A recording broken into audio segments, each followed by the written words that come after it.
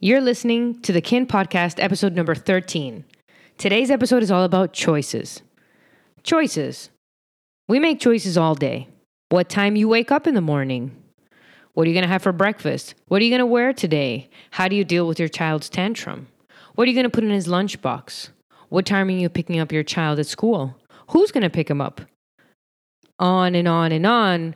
We all have choices all day that we choose between. And some are easier than others. It's much easier to choose what you want to have for breakfast, what you're going to put in your kid's lunchbox, compared to what do you want to do with your life? Is this person right for you? What do you do about that ailing friendship? What do you do about what school to put your child in? How do you handle your family's finances? Choices can be real easy, real difficult. And today we're going to talk about the difficult ones, clearly because I'm Marcela, that's what I do, the master of deep conversations. Today when we talk about choices, we're going to talk about how do you choose? How do you decide between a few choices when you have no idea what follows either path? How do you decide when you know you want to pay close attention to what God wants for your life?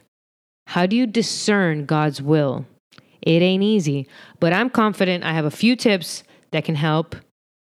At least it's what worked for me. What do you say? Let's do this.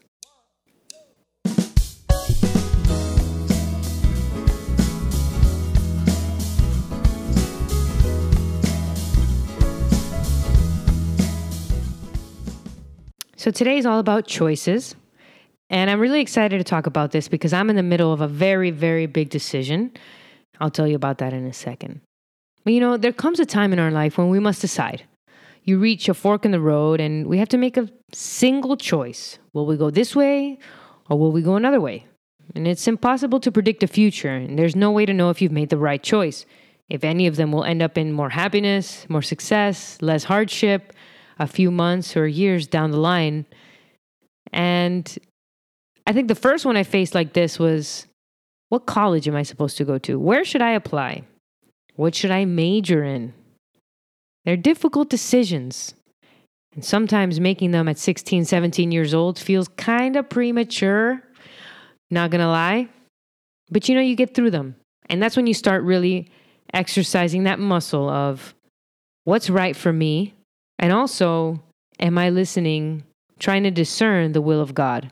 So like I said, I'm facing such a situation right now, a fork in the road. But this is the worst kind because it has nothing to do with me, really.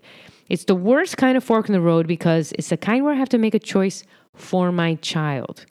Not only do I have to live with the uncertainty of what will happen should I choose one way or the other, but the person it's going to affect the most isn't me. It's, just the person I love the most in the world, my kid. Like, no pressure, though, seriously. Honestly. Being a mom, dude. Am I seriously ready? Am I grown up enough for this? I don't know. But I've realized that, it's not about trying to make the right choice.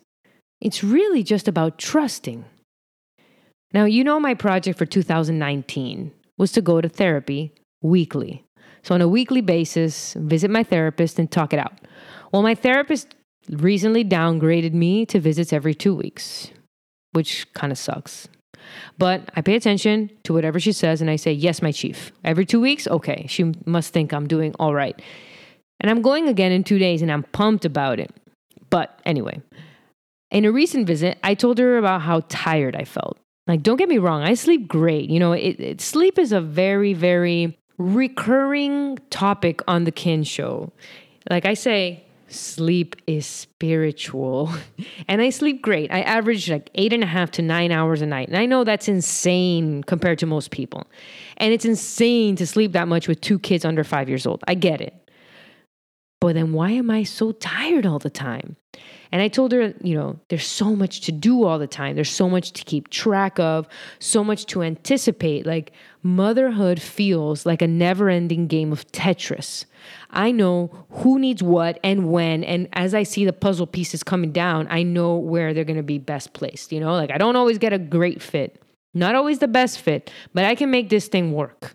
And it's like a treadmill, a Tetris treadmill of needs and logistics. They say that women are better at logistics. I don't know, but we got to do it. I just keep going. I don't really have a choice of whether to analyze. I just got to keep playing the game. My therapist, she looked at me and she said, "You're tired because you're trying to rescue everyone and you can't." And I was like, yeah, I'm the typical type 2 on the Enneagram. If you don't know what the Enneagram is, I'll do a future show about it. But I'll link to a great podcast episode that summarizes the Enneagram in the show notes if you want to check it out. But anyways, I'm a typical type 2, the helper. So when she says you're trying to rescue everyone, and it's exhausting because that's physically impossible to rescue everyone and do all the things for everyone, that makes a lot of sense to me. And I was trying so hard. I mean, I still do. I'm not going to use the past tense. I do try so hard. And I wasn't trusting at all. But there's a great book that I love. It's called Mom Set Free, written by Jeannie Cunnion. And I have no idea if I'm mispronouncing that. I apologize, lady. I love your book. But I think that every single mom out there who believes in God should read this book. And I'm going to share 2 quotes with you that I love. And the first one goes like this. "I don't need to be any more. That less of me and more of God is always better." And that makes so much sense to me because I cannot do it all. There's no physical way that I can take care of every single person in a perfect way and rescue them because I just can't. But you know who can? God. That made a ton of sense to me. And it also was a relief where I don't have to try so much. Less of me and more of God is a good thing for my family. And there's another quote that she shares in the book that really, really changed how I viewed my efforts. And this is what Jeannie had to say. "God is holding us just as we are holding our kids." And obviously that makes a ton of sense because I spend a lot of the day touching my kids, holding them. Nicolas is 2, but he's still in the age where he'll come up to me and say, "Abracho, mama," which means hug, mama, or "up, mama." And he wants, some physical affection. I mean, it's like 2 seconds before he's like squirming out of my arms and off to do like whatever it is that he does. But they need so much physical holding. And it's a relief to me to feel that God is holding me too. That while I'm trying to do all the things and be master Tetris player for this family, God is taking care of us and he's taking care of me while I do it. And that was a huge relief. Like I actually felt in my soul, like I can relax. I can exhale. Of course, I have to keep doing the things. I'm not going to sit back and be like, God will pick up my kid at school today. That's not going to happen. But I can relax in the sense that I don't have to be perfect and I don't have to be doing all the things for everybody. And that applies to how I make my decisions for the family as well. Especially because I think like most moms, there are a lot of times that I feel like I'm failing God, failing to be better for him, to be more like him. And I don't mean just as a mom. I just mean as a person.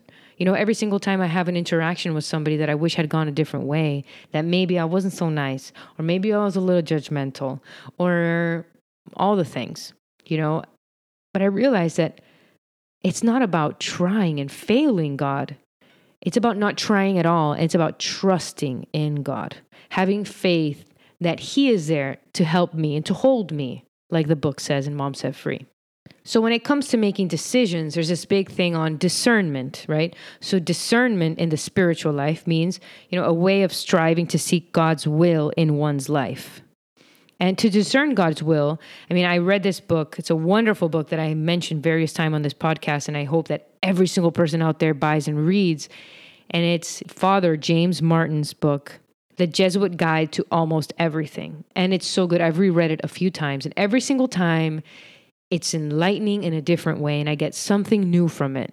And it's awesome for beginners, but I would say at this point, I'm not so much a beginner. It's the first time I read it, but I still enjoy it so much. And in the book, he describes discernment and God's will in the following way. To discern God's will means to be attuned to how you feel when you weigh your options.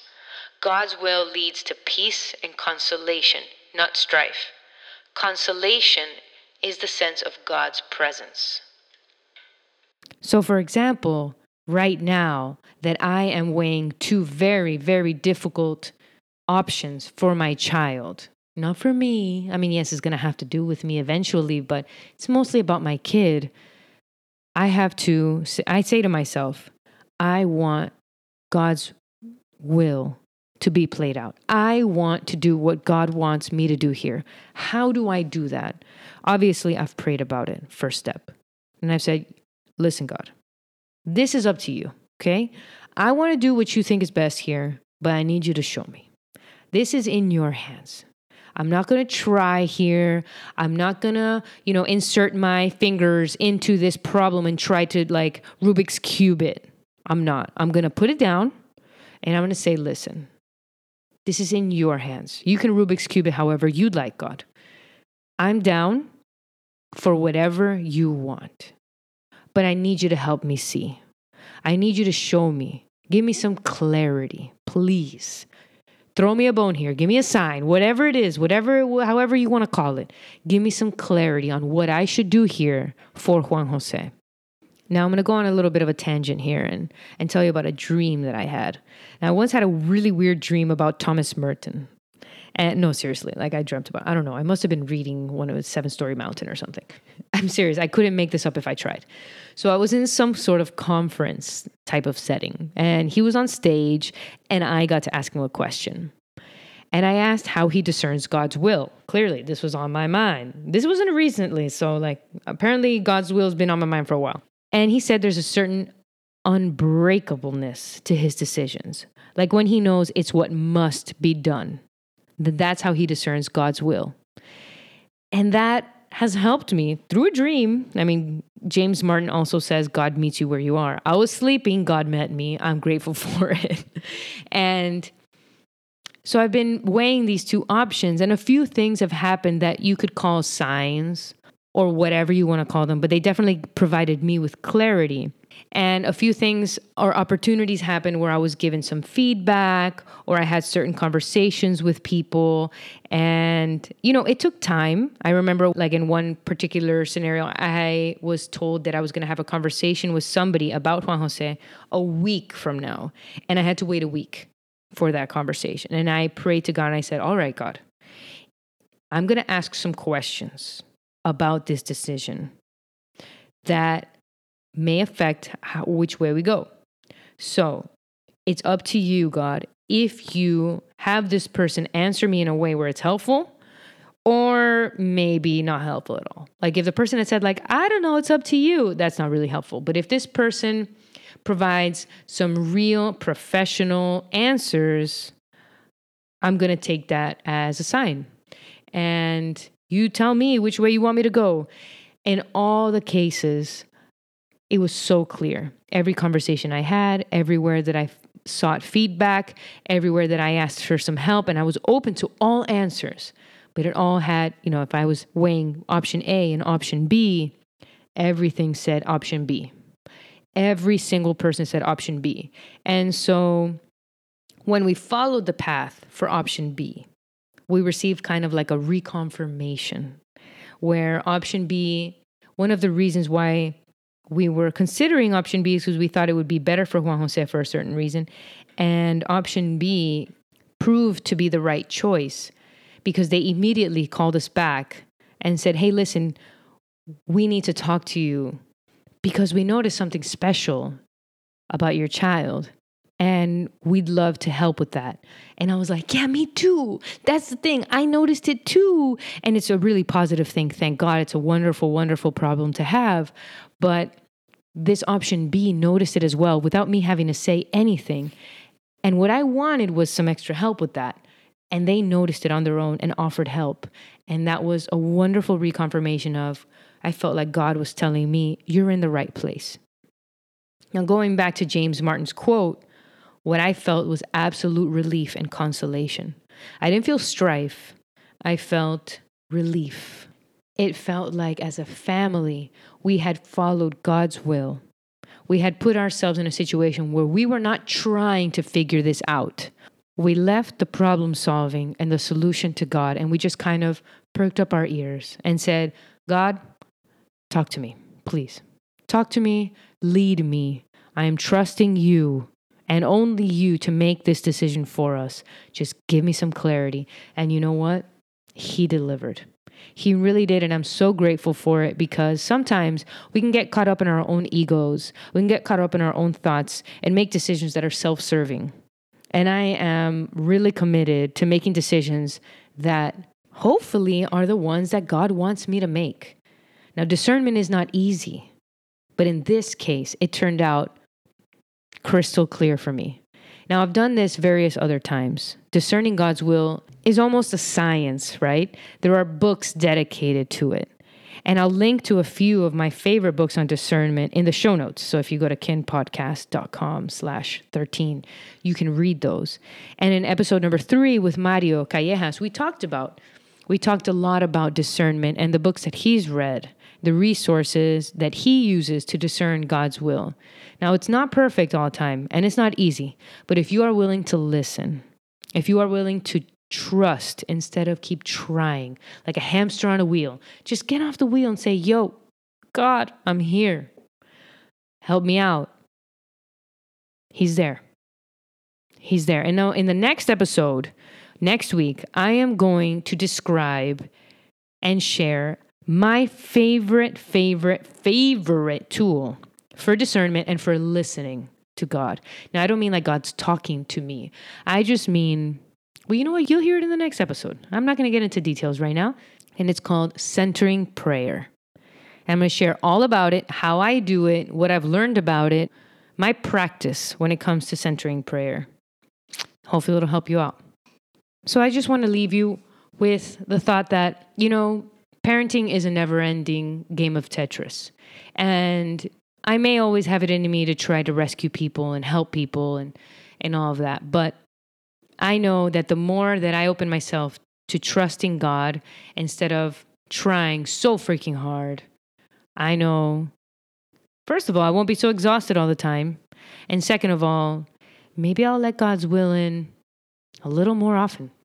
And again, stay tuned next week for my episode on centering prayer, because centering prayer has changed my life. As always, thank you for listening to the Kin Podcast. You can check out this episode's show notes at www.kinpodcast.com/13, because it's episode 13. I'll have all the information I talked about here, including the books on discernment and all that stuff, the quotes that I mentioned, kinpodcast.com/13. And as always, a very special thank you to my friend Mario Callejas for providing the music to the show. So check him out on Spotify. And thank you for listening. If you enjoyed this episode, hop on over to iTunes, leave us a little rating, review, hopefully 5 stars. It'll help more people like you find and enjoy the show as well. And I'd be ever so grateful. Stay tuned for the next episode of Kin next week. This is Marcela signing off.